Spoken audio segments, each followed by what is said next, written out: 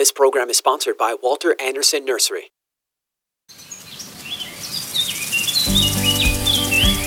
If you have a green thumb or have always wanted one, then get ready for Garden Talk by Walter Anderson Nursery, hosted by Ken Anderson, along with David Ross, Mark Mahady, and George Allman. Garden Talk aims to introduce new ideas, help solve problems, and keep you up to date on the latest developments in the nursery and landscaping industry. Call in now with your gardening questions. 888-344-1170. That's 888-344-1170. Now, here are your Garden Talk hosts, Ken, David, Mark, and George.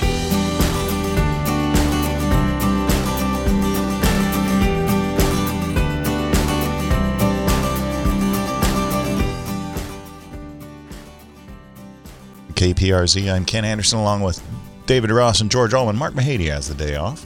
Good morning, everybody. Good morning. Good morning. A little overcast at our house today. And I did notice it was overcast at my house this morning. I did not see stars this morning, just in case. It was really foggy as I was leaving the house. I didn't know if I was going to be late, actually. It was so foggy. I was driving slow, but once I got down off the hill, it was okay. I had no fog at my house, but it was definitely overcast. Off of Mount High? Mount High. Yes. It was interesting yesterday. I guess it was about mid-morning. Melanie and I went over to Del Mar, and we went to the track, and it was beautiful at the racetrack. I mean, it was sunny and relatively warm, and nice little breeze blowing. Just check the progress on the new nursery. No, I did not, because we didn't have a new nursery there. But it was a beautiful day at the track, and then when we were leaving, we left the main parking lot and turned south on Jimmy Durante Boulevard. Just figured we'd drive down through Del Mar Village, down to Sorrento Valley Road, or Carmel Valley Road, I guess it is, and then back to the nursery. And by the time we got down to the intersection of Carmel Valley Road and Pacific Coast Highway, just above Torrey Pines Beach, completely socked in with clouds. I mean, there was no sun at all. And how far is that? Maybe 2 miles? Maybe? You were in the only strip in the county that is not under a high heat warning. Probably. It's right there along the coast. It was actually kind of gray and miserable in Torrey Pines yesterday. I was shocked because it wasn't sounds that like far. Me, because it's a little overcast and cool. He sounded just like me. Cold and miserable. Yeah. Yes, and you had to drive east 1 more mile to be back at 80 plus degrees. Something about that, right? Yeah. It was. Just a little bit east of the 5, it started clearing up again. So it's interesting. You know, there have been times in the summertime where I've left the Poway store and it was over 100 degrees to go have lunch with somebody in Del Mar, and there's an over 30 degree temperature drop just in the short distance there is between just the distance of the 56. There can be a 30 degree temperature drop. That's the way it's going to be for the remainder of this week and into next week, with just along the immediate coast being nice and temperate, or non-George weather, as we like to call it here at Garden Talk Radio. Funny you say that. We had dinner in Mission Beach on Monday night, and I left in shorts, and I brought a pair of jeans just in case, and I changed before I left the car. Once we got down there and parked, it was so overcast and cool. Yes, but there were normal, regular people walking around in shorts. Don't worry.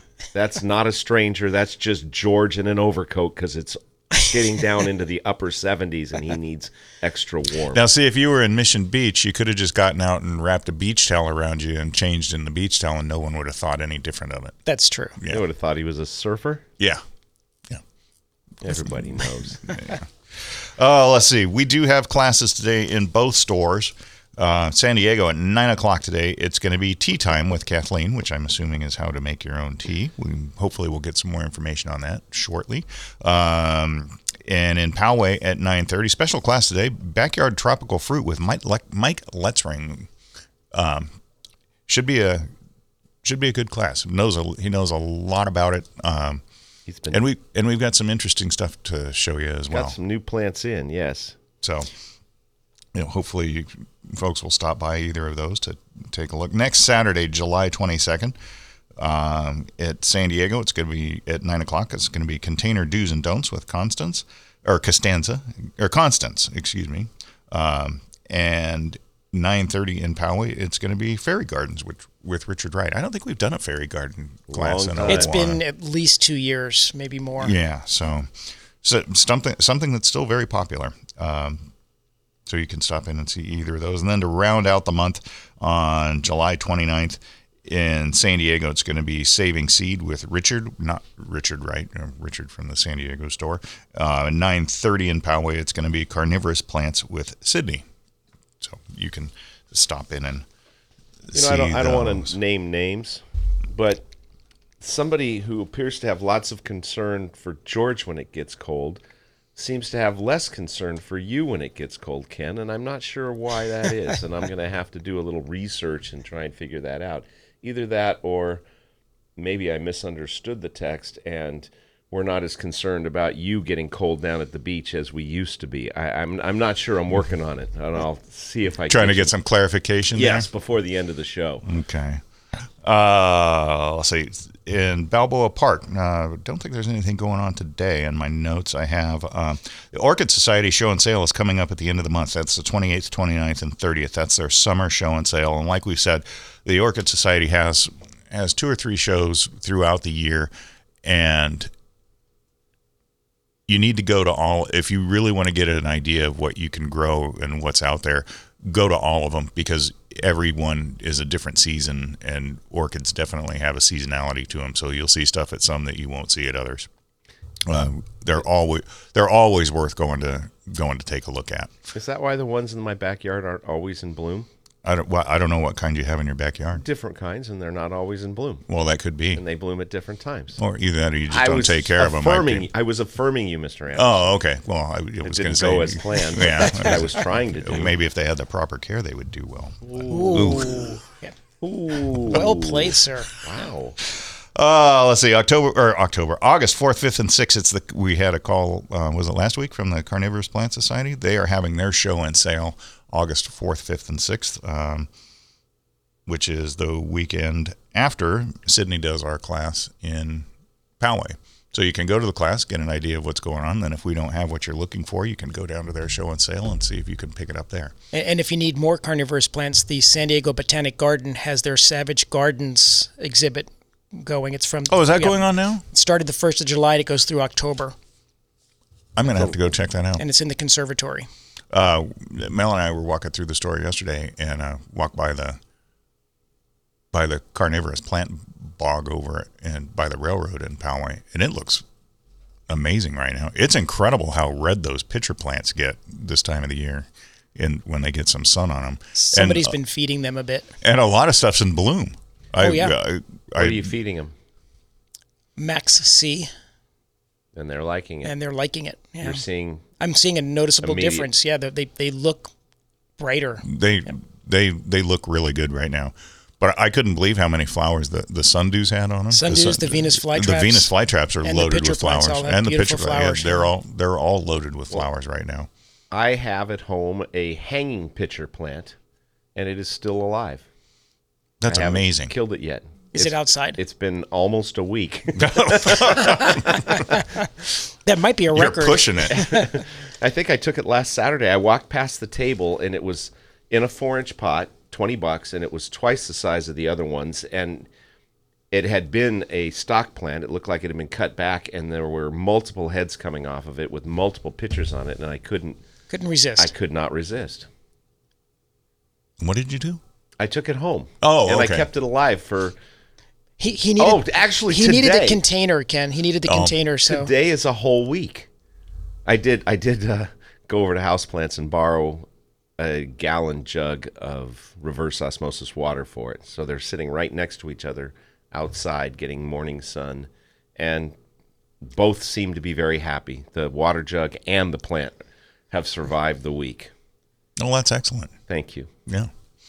I appreciate that. We're proud. You are most welcome. Let's see. What do we have to talk about today? Oh, we have lots to talk about, but we haven't. Go ahead. Are we done with the heat and taking care of things? I think obviously when it gets hot, you need to make sure that you adjust your watering schedules so that your plants get adequate water during I during was this time discussing period. that just yesterday at work. With who? A customer? Or Lots of people. Various and assorted peoples. And I did some watering myself. It is still surprising to me that people run drippers for between 5 and 10 and 15 minutes. that's usually the standard protocol with people is to run a drip irrigation system for 10 or 15 But they're doing minutes. it 3 times a week, so Yeah. they think And they that there's think it's adequate a ton of moisture. water, Yeah, and- I do it 3 times a week. It's not. No, it's not even close. That's not even good. After I've spread all the mulch I've been spreading, it still happens when people have their mindset that 3 times a week is a ton of water, even though it's about a quart each application, or a pint. Actually, I was mathing in my head last week, and somebody was giving their plant Maths a are hard. pint yes. Can we try a different method? I can't math. They were giving their plant, a plant that had been in the ground for more than a year, less than a pint of water, but they were doing it frequently, so they thought it was a lot. Yeah, it's not. But you know what surprises me even more with homeowners that come in and talk about their drip irrigation system and the way they're using it.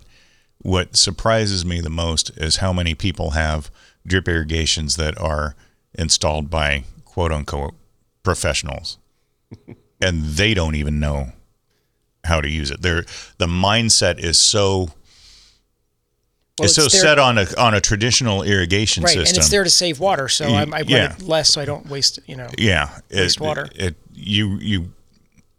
I have no problem with drip irrigation. I think it works well, especially in certain applications. But you have to understand the way that the system works, and you have to operate the system the way that it works, or the way that it's supposed to work for it to be effective. Right.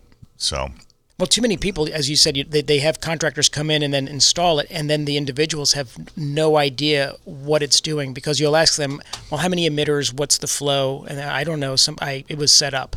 It was set up by a professional. Right. yeah, that is absolutely true.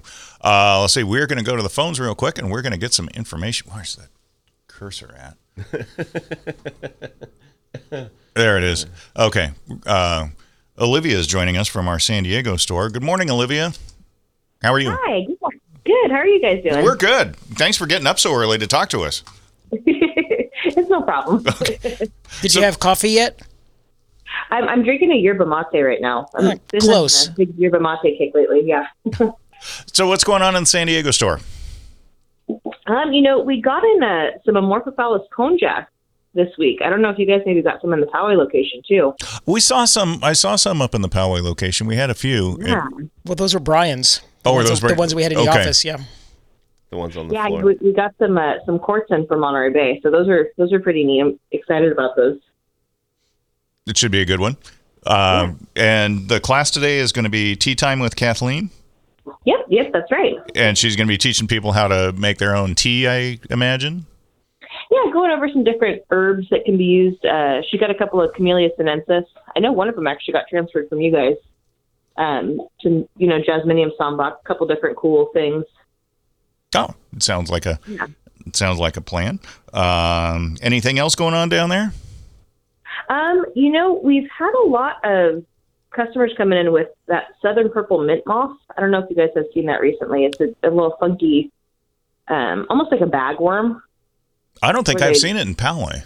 What does it Yeah. look like? It's not. We're not talking about the red humped caterpillar, right? No. They're little tiny caterpillars. They moth larvae. They almost look like a bagworm or something, where they sort of nest in like clusters like that. Okay. And what did you a call lot it? of- Southern what? Southern purple mint moth. Oh, okay. All right. Yeah. No, Yeah, I anything wonder in the if it mint likes family. the coastal temperatures more than the inland temperatures. It's more like George. No, it's more like me than George. There we go. Maybe, yeah. What is it usually? What are customers finding it on? Mint most of the time, and then also rosemary. Interesting. It'll pack anything in that family, but mostly mints and rosemaries. We've seen it on a lot of frass. So poop See a lot of poop and you find the bugs later. Oh, okay. I have a few mint plants in my yard. I'll have to take a look, make sure that it's not on there. That's interesting that it'll go after rosemary, because hardly anything goes after rosemary. Yeah, it is weird, right? Yeah, about the only thing I've ever seen on rosemary is spittlebug. Yeah. Yeah. We get a lot of that too, but yeah, kind of a new bug. We have a lot of mint in our backyard, kind of growing in the alley, just wild. Mm-hmm. And the moths are kind of an orangey color, and they've got a little tiny purple stripe in them. So I guess that's where the purple mint moth comes from. But when we water, you can see them just come out like in mass. Oh, I'll definitely have to check that one out. Yeah, interesting. All right. Olivia, thanks so much for getting up this morning and talking to us about everything that's going down in San Diego. Hopefully we'll get to talk to you again next week. Yeah, sounds good. Thanks, guys. Okay, have a good one. Morning. Take care. You too. Bye. Bye. You're listening to Garden Talk here on KCBQ and KPRZ. I'm Ken Anderson along with David Ross and George Allman. If you'd like to give us a call, 888-344-1170 is the number. We're going to take a break and we'll be back with more right after this.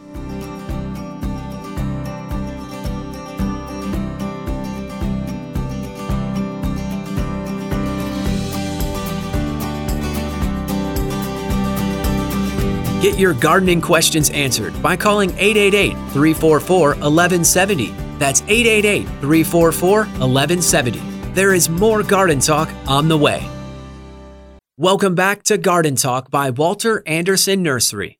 Got a gardening question? Call 888-344-1170. 888-344-1170. Now, here's your hosts, Ken Anderson, David Ross, Mark Mahady, and George Allman. And we're back with more Garden Talk on KCBQ and KPRZ. I'm Ken Anderson along with George Allman and David Ross. Mark Mahady has the day off. I was looking through, again, weekly. Wait, before you do Go that, ahead. I just want to go back to southern purple mint moth.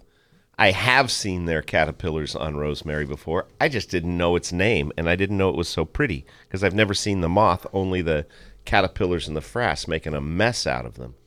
Well, like I said, I've got a huge rosemary in my backyard, and the only thing I have ever seen on it is spittlebug. And it's been a long time since that's been on it, but man, that's a disgusting animal. Yes, it is. Yeah. I wonder what it says about people it comes across with spittle in there. You mean when I'm out there hosing it off of the plant? Which is actually one of the easiest ways to control it, is just go out with a strong stream of water and you can knock it and all of its spit off of your plant. I like pinching with my thumb and forefinger through the spittle to the bug and saying, adieu, bug. No. Bye-bye. I'm not going to do that. That's just gross. Yeah, which is okay. Let's see.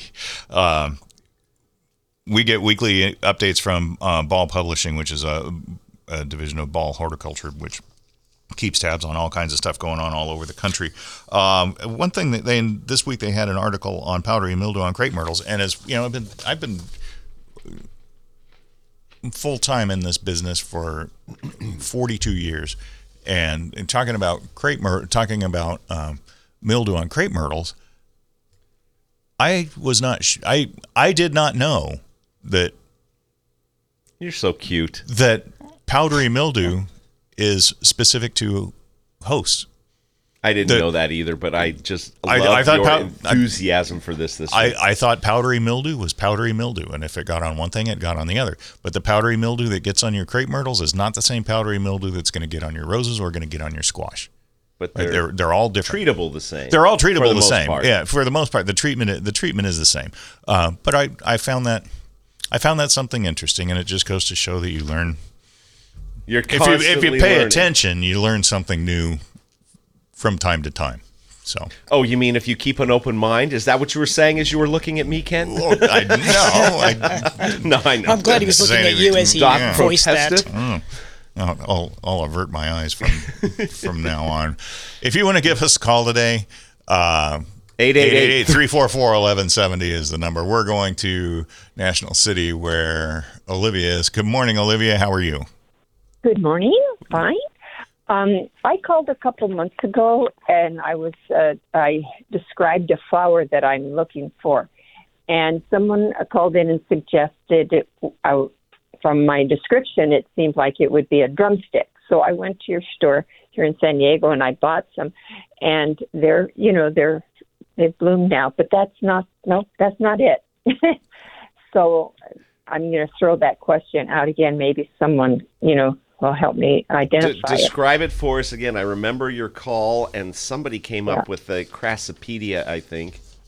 And I think, it was John from, yes, he had suggested that, and it sounded good. And so I want everybody out there to know it was not the crew here that came up with the wrong answer. We just were purveyors of that wrong answer. Wrong information? Yes. Okay, go ahead. Let's try it again. Okay. All right. Think in the category of exotic. Maybe that needs to be put out there. Okay. So now think of a child cupping his hands. Okay, and his fingers are on the edges of the sphere. Okay. Now imagine his fingers that are like tiny, like very thin, but long and curved like that. And they are the diameter of each, fiber or strand is equivalent to the normal size of many flowers that have, I think they're called lintils. Is that right? Lintil?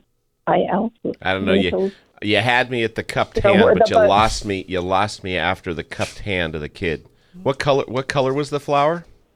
Well, the ones that my friend had, they were an iridescent, shiny gold color, and they look like a little sphere, on the top of a stalk.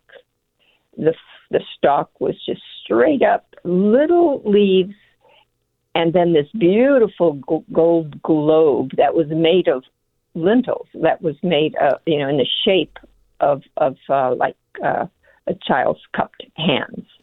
What color are the leaves on this plant? They were what I would call a pale green, medium to pale green. Are they single stalk plants, or is it more of a shrub with flowers on various stems? Single stalk. Okay. And is the plant in a shrub form, upright, or is it more of a ground cover type growth? Upright. They would. It wouldn't grow more than 18 inches. I think that was about 18, 20 inches high. One stalk coming straight up.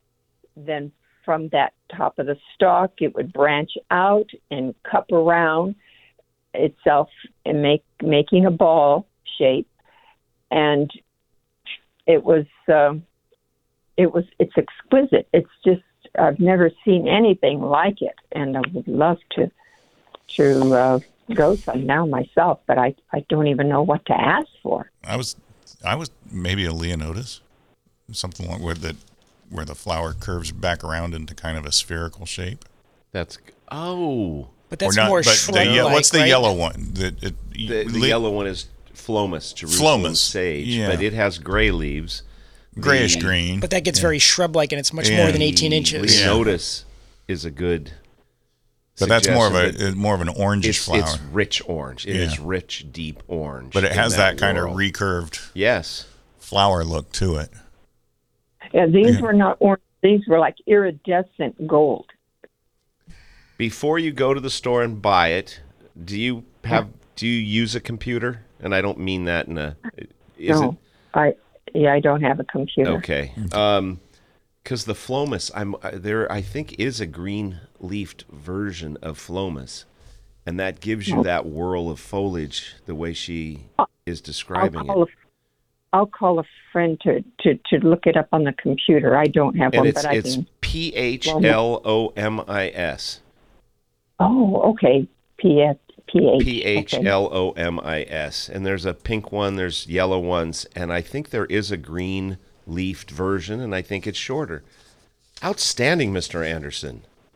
I must not have been here the last time this question came up. Maybe not. Yeah. I remember her calling, and John came to the rescue so that we didn't have to give her the wrong answer.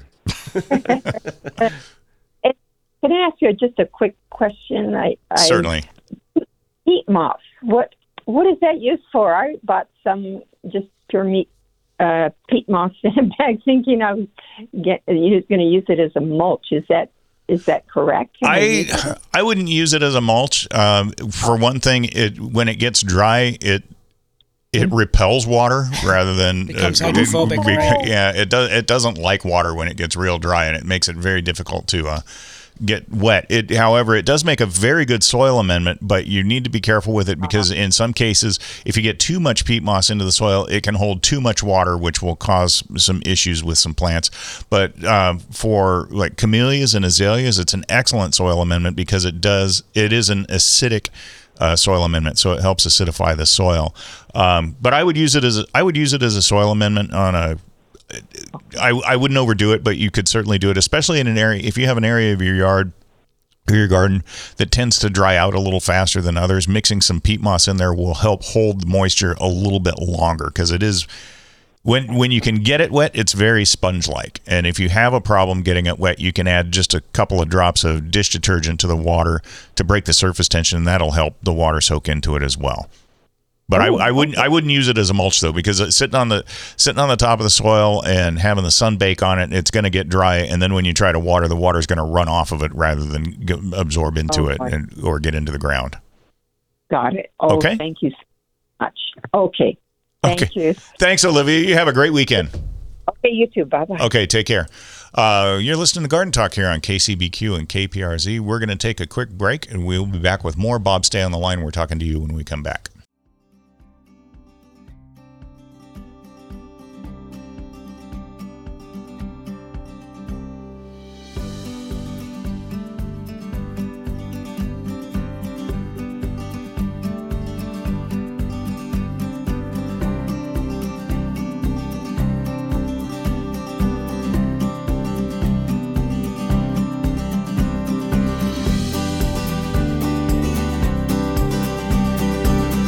Get your gardening questions answered by calling 888-344-1170. That's 888-344-1170. There is more Garden Talk on the way. Welcome back to Garden Talk by Walter Anderson Nursery. Got a gardening question? Call 888-344-1170. 888-344-1170. Now, here's your hosts, Ken Anderson, David Ross, Mark Mahady, and George Allman. And we're back with more Garden Talk here on KCBQ and KPRZ. I'm Ken Anderson along with David Ross, George Allman. And George Allman, Mark Mahady has the day off today. If you want to give us a call, 888-344-1170 is the number. We are going to go down to Otay Mesa where Bob is waiting. Good morning, Bob. How are you? Hey, I'm good. Hey, just a comment. Last week's class on milkweed by Ryan, I enjoyed it. It was very informative. And maybe you guys can touch base with him. If he can't find his pen, I forgot to return it to him. Oh, okay. We can certainly let him know. Okay, thank you. Okay, thanks for the call, Bob. Thanks for coming into the class, too. Appreciate it. It's a good segue into milkweed. And there's more information coming out about milkweed now that something that I have always thought had gotten a bad rap as far as milkweed is concerned is tropical milkweed, and now there is more information starting to come out. Some of this from UCSD, I believe. UC Riverside. UC Riverside. And there was an excellent article that I think or you Davis. were. I take that back, Davis. UC Davis. You were the one that came up with it, right? Fact: milkweed is the host plant of the monarch butterfly, Danaus plexippus. Fact: without milkweed, there are no monarchs. Then it goes on to say, yet a milkweed species that's been thriving in California for more than a century is getting a bad rap. The California Department of Food and Agriculture, apparently influenced by conservation groups, has categorized Asclepias curasavica, commonly known as tropical milkweed, as a noxious weed. That means, among other things, that county agricultural commissioners can ban the sale of tropical milkweed in nurseries. Indeed, several counties, including Marin, Contra Costa, San Mateo, and Ventura, already have. Banned for sale in nurseries, says entomologist Jeff Smith, who curates the Lepidoptera collection at the Bohart Museum of Entomology. There are plenty of other noxious weeds sold in nurseries, eucalyptus, ? That don't seem to raise the hackles of these counties. So it appears more political than factual. And coming up with the supposed pathogens on plants scenario looks like they searched for an excuse. Fact, infected monarch butterflies can deposit microscopic protozoan parasites, Orthositis electroschira, or OE, I'll use OE from now on milkweed. That's all species of milkweed, not just tropical. However, tropical does not die back in the wintertime in some parts of California, and that, some argue, encourages monarchs to continue to breed and impedes their migration to overwintering sites. Some blame this continued OE exposure to the decline in the monarch population. Al Shapiro, UC Davis Distinguished Professor of Evolution and Ecology. Hugh Dingle, Distinguished Professor Emeritus of Entomology, Behavior, and Evolution at UC Davis and now a Marin County resident, is an internationally known expert on animal migration. He's researched animal migration for some 50 years. In the last 20 years or so, he has focused on monarch butterflies. He has authored 2 editions of Migration Biology of Life on the Move and some 100 papers. National Geographic featured Professor Dingle on its cover story on Great Migrations in November of 2010. Live Science interviewed him for its November 2010 piece on Why Do Animals Migrate?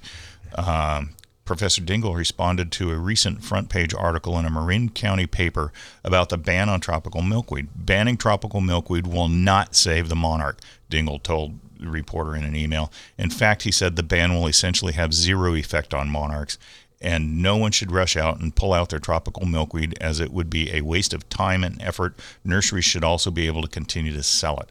The contents of his email, which the professor shared with Bug Squad, include: there is not enough tropical milkweed planted to have much influence. See the amount of Asclepias syriaca and Asclepias fascicularis throughout the American West, not to mention various other species like Erosa cordifolia and californica, etc. Yes, there are parasites on Asclepias curassavica, as there are on all milkweeds. The populations of monarchs that are doing just fine, feeding exclusively on Asclepias curassavica, for example, on many Pacific islands such as Guam, where he studied them, migration and diapause that accompanies it and it in the fall are determined by shortening photoperiod and temperature. Warm temperatures can override short days, hence the issue with climate change. There is no significant influence of food plant. So basically what they're saying is that planting or growing tropical milkweed is not a problem. And this information that they have put out now, and we should probably put a link on the Garden Talk Facebook page. This information that they're putting out now backs up information that I first brought up on this show a couple of years ago from the Texas Butterfly Ranch and their entomologists that said tropical milkweed is not the problem. And they recommend just cutting, because it doesn't die back, just cut it back by Thanksgiving, and you will eliminate that OE problem for the next season. Well, the other thing that it mentions in the article too is that if you wash the plants off, you can wash the OE off of the plants with a strong stream of water. Of course, you don't want to wash the eggs or the caterpillars, eggs or the caterpillars off while you're doing that. But the simple care is just to cut it down. But I do find that interesting in the original articles that I saw coming out about it, and when they were talking about OE on tropical milkweed, nobody ever mentioned that OE is on all the other milkweeds too. No, it sounded like it was a specific problem, and like it's mildew. Yeah, it's not. It's something that carries over. So you have been saying that for years, and I have. Well done. So I feel somewhat vindicated at this point in time. So and when I saw this article, I went, I need to get this to Ken because he's been saying this, and we need to reinforce it. Well, thank you. I appreciate that. Just like a broken clock. Yeah, and it does also point out that the tropical milkweed has been grown in California for over 100 years, but the differences in migration have only come up over the past 10 or 20 years. Yeah, I think it's in the last decade. Yeah. Right. So it's probably not the tropical milkweed that is causing the changes. There's something else is going on that's causing those changes. So anyway, we will post this article if you would like to read it. It's some very good information and I would say from some very well qualified sources as well. So if you're buying milkweed for the monarchs, I would not feel bad putting in some tropical milkweed if you like. We do have we have both, and we have the nicest narrow leaf we've ever had. Oh, it's beautiful. Yeah, really not really as nice stuff. as the tropical looks. With But those the succulent, tropical, large, wide leaves. Right, and the flowers I think are much prettier. I mean, and the flowers are similar in shape on both, but the colors are much more vibrant. They're prettier. I agree. Well, before the show started, I had mentioned you guys. I don't think I've ever seen a monarch on narrowleaf milkweed before. I've seen bees on the flower, but I don't think I've seen a monarch on either. I've never seen a caterpillar on a narrowleaf milkweed. That doesn't mean it doesn't happen. Yeah. Obviously, it does happen. But I personally have not seen it. Over the last 2 weeks with the warm weather, I've seen a lot of monarchs fluttering around my yard looking at yellow lantana, stopping by and having a sip on their way somewhere. I have no milkweed in my yard, but I have a lot of monarchs. Mm-hmm. And they're just coming for food on their way somewhere. In one of the gardening groups that I follow on Facebook, somebody was saying that they were having issues with something that was eating some of their plants in their yard, which it apparently turned out to be a caterpillar, but they were concerned about what they could do to control it because they didn't want to kill any monarch caterpillars that were on the plants. Well, they weren't talking about milkweed. They were talking about other plants in their yard, and monarch caterpillars only feed on milkweed. They don't feed on other. They're host specific. Right. The caterpillar, they're not going to lay an egg on a red bud and on a red bud or a lantana or anything else in your yard. They're only going to lay their eggs. They're only going to lay their eggs on milkweed. Now that said, the butterflies themselves, they will feed on pretty much anything that's in bloom. So they will gather nectar from a wide variety of plants, but they will not lay eggs on anything other than a milkweed. So if you're having insect issues on plants other than milkweed, but you're concerned about the monarchs, there's some workarounds on that where you can treat the problems that you're having without endangering the monarchs themselves. So, do you know what I saw swallowtails feeding on that I never noticed before? Bougainvillea and agapanthus. On the flowers? On the flowers. Watch swallowtails come in and sit there and feed on them. Oh, feed. Okay. Yeah. I was thinking the butterflies. The butterflies. Okay. I don't think I've ever seen anything feed on a bougainvillea other than whatever that little caterpillar is that eats the foliage. The flowers on bougainvilleas. They're that big. They're I've watched them go from flower to flower. That's very interesting. Yeah, because a lot of people think of bougainvilleas with the big. They think it has a big flower on it. The flower is actually very tiny, small, right? What, maybe a quarter of an inch across, something like that. But less than that. It's the bracts that make the flowers look big. And that's Are you what sure? I am sure. I have somewhere in this phone. I have pictures. I'll find them for you. Those. That is very interesting. I was not aware of that. No, they love lantana. That is for sure, and I know they love pentas. Yes. But the pentas sometimes doesn't overwinter well. Maybe it's because of OE or something. But the lantana sure does. Well, usually the two major hosts for swallowtails are citrus. For the one variety of swallowtail. And anise. Anise. That was anise swallowtails, I think, are probably the biggest one. I remember. Right. But that's for, when you say host, that's for them to come and lay their eggs for the caterpillars to eat. Right. Yeah. They'll do parsley, fennel.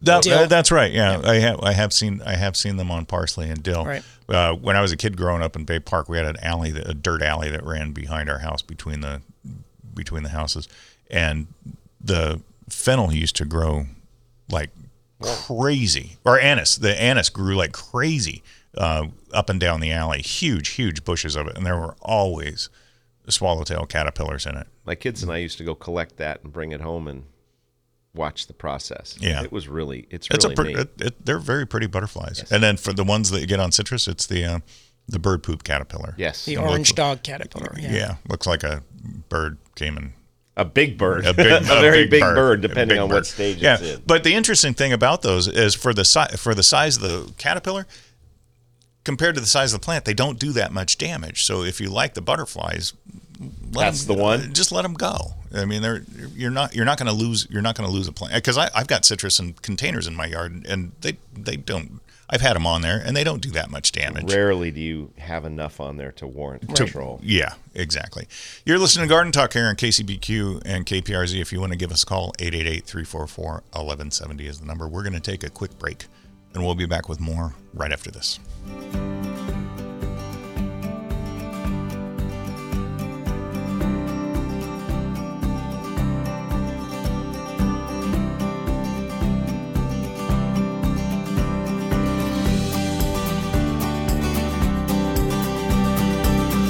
Get your gardening questions answered by calling 888-344-1170. That's 888-344-1170. There is more Garden Talk on the way.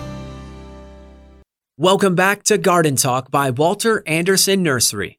Got a gardening question? Call 888-344-1170. 888-344-1170. Now, here's your hosts, Ken Anderson, David Ross, Mark Mahady, and George Allman. And we're back with more Garden Talk here on KCBQ and KPRZ. I'm Ken Anderson along with David Ross and George Allman. Mark Mahady has the weekend off. Some interesting news for people that like avocados. I like avocados. Oh, I love avocados. It's probably one of my favorite foods. There's a new one coming out, and it's not yours. Yet. Darn it. Yet. Yes. Thank you. It's called Luna UCR, and I'm assuming UCR comes from University of California, Riverside. Riverside? I think that's a fair. So it says it's called Luna UCR and offers consumers great flavor, a rind that turns a telltale black when ripe, high post-harvest quality. Growers, meanwhile, will benefit from a smaller tree size, allowing denser plantings for more efficient and safer harvesting and minimal pruning. You know, talking about safer harvesting, you drive through North County and you look at what's left of the avocado orchards on the sides of those mountains, and as big as those trees are, I have no idea. That's not what they're talking about. What are you talking about? They're talking about dangers in harvesting. Somebody like me getting up on a 10-foot ladder and holding a 15-foot avocado picker to get to the top of this tree on level ground. Well, that's true. Yeah, but man, you look at those some of those groves. It's like, how the heck do they harvest those things? Anyway, it also has a flower type that makes it an efficient pollinizer for various avocado varieties, including the stalwart Hass, the world's leading variety. Planting the Luna UCR intermingled with other varieties could help ensure good yields by increasing pollination rates. So it must. I would say it's a B type. It must be because a Hass B is an type. A, right? Yeah. Developed by the University of California, Riverside, agricultural scientists. Developed by the University of California, Riverside agricultural scientists, the Luna UCR, which is trademarked, is officially known as the BL516. I think Luna sounds much better. It is protected under a pending patent that credits Mary Lou Arpaia, UC Cooperative Extension horticulturalist based at UCR, and her colleague Eric Vogt, a UCR staff research associate in the Botany and Plant Sciences Department in the College of Natural and Agricultural Sciences. Other credited co-inventors are former UCR scientist Gray Martin and the late David Stottlemyre and the late Bob Berg, who left UCR in 1991. So, what was interesting about that is this was a 50-year process to get that plant. Yeah, and they have the lineage of it, and it's their great-grandmother of it is Hass, which was introduced in 1938. Their grandmother is Thill, which is one I have not heard of before, Thille, which was introduced in 1954. The mother is Gwen, which was introduced in 1983. And isn't Gwen Gray Martin's? Isn't that Mrs. Martin? Was it you told me that? I don't. I only made know it it from up. you. So It might be real. But Gray I'll look Martin, into that. the individual that you just cited, he did the Gem, which are his initials. His name is Gray E. Martin. So that's where that one came from. And so from Gwen, we get Luna UCR. And they said that they did about 70,000 genetically different seedlings to get to this tree. That's pretty amazing. Yeah, it says the development of Luna UCR has been intergenerational. It goes back to the work of Berg in the 1950s, who Arpe described him as UCR's first real long-term avocado breeder. Back then, the avocado industry sought a green-skinned Hass as an alternative to the smooth-skinned and green-colored Fuerte avocado, the nation's top seller from the 1920s to the 1970s. I didn't know that Fuerte was bigger than Hass. I thought Fuertes were usually just planted to, because Fuerte is a bee. It's a bee-type flower, right? I thought Fuertes were just planted to get more Hass avocados out of your production rather than production on their own. I grew up on an acre of Fuertes with a single Hass in the grove. So is the opposite. It's the other way around. Interesting. Go ahead, George. I was going to say the Gwen, though, I think the reason it didn't really catch on was because it was green, and people were expecting, it ripened at green, and they were looking for that black telltale sign. Well, this is interesting. It says, meaning strong in Spanish, the Fuerte is also named because it survived deep freezes in Los Angeles in the early 20th century. Has excellent flavor, but was a problem for growers because it's an alternate fruit bearer, which means that trees produce robust crops, but only once every 2 years.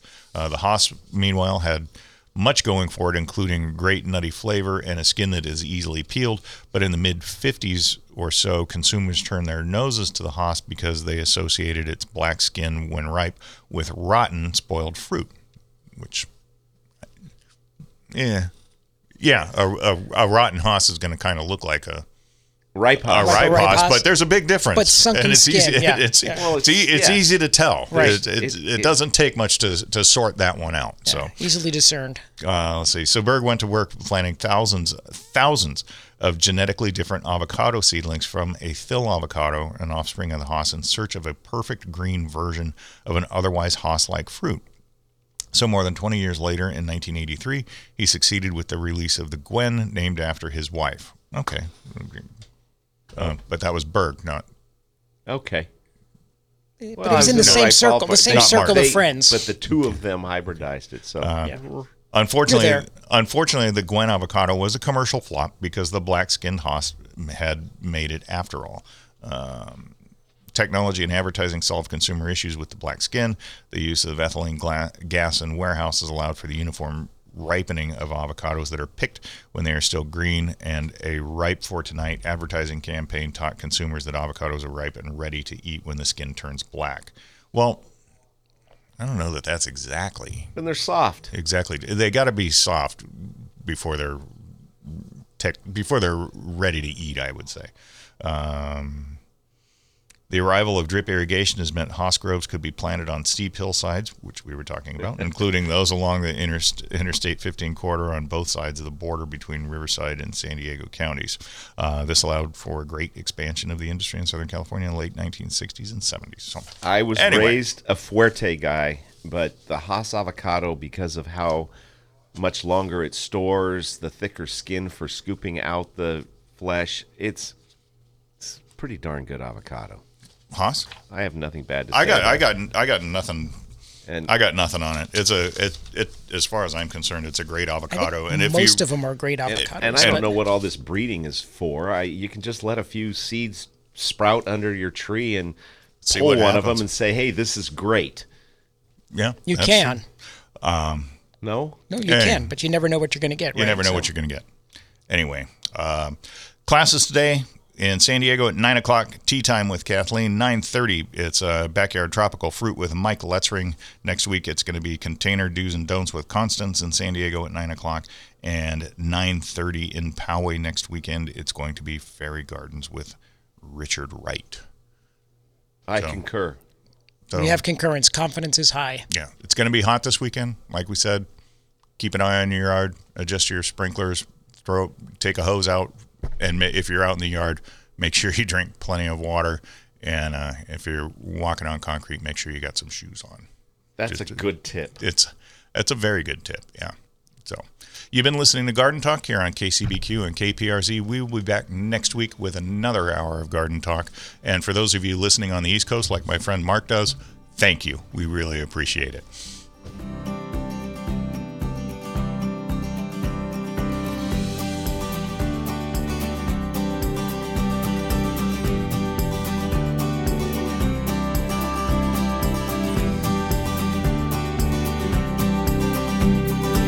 Thanks for joining us on Garden Talk by Walter Anderson Nursery, your source for gardening, landscaping, and horticulture news. Still have a question for the Garden Talk crew or want to learn more about the show, how to become a guest or sponsor? Send an email to askanexpert@walteranderson.com. That's askanexpert@walteranderson.com or visit walteranderson.com. There's more professional gardening advice next week at this same time on Garden Talk by Walter Anderson Nursery.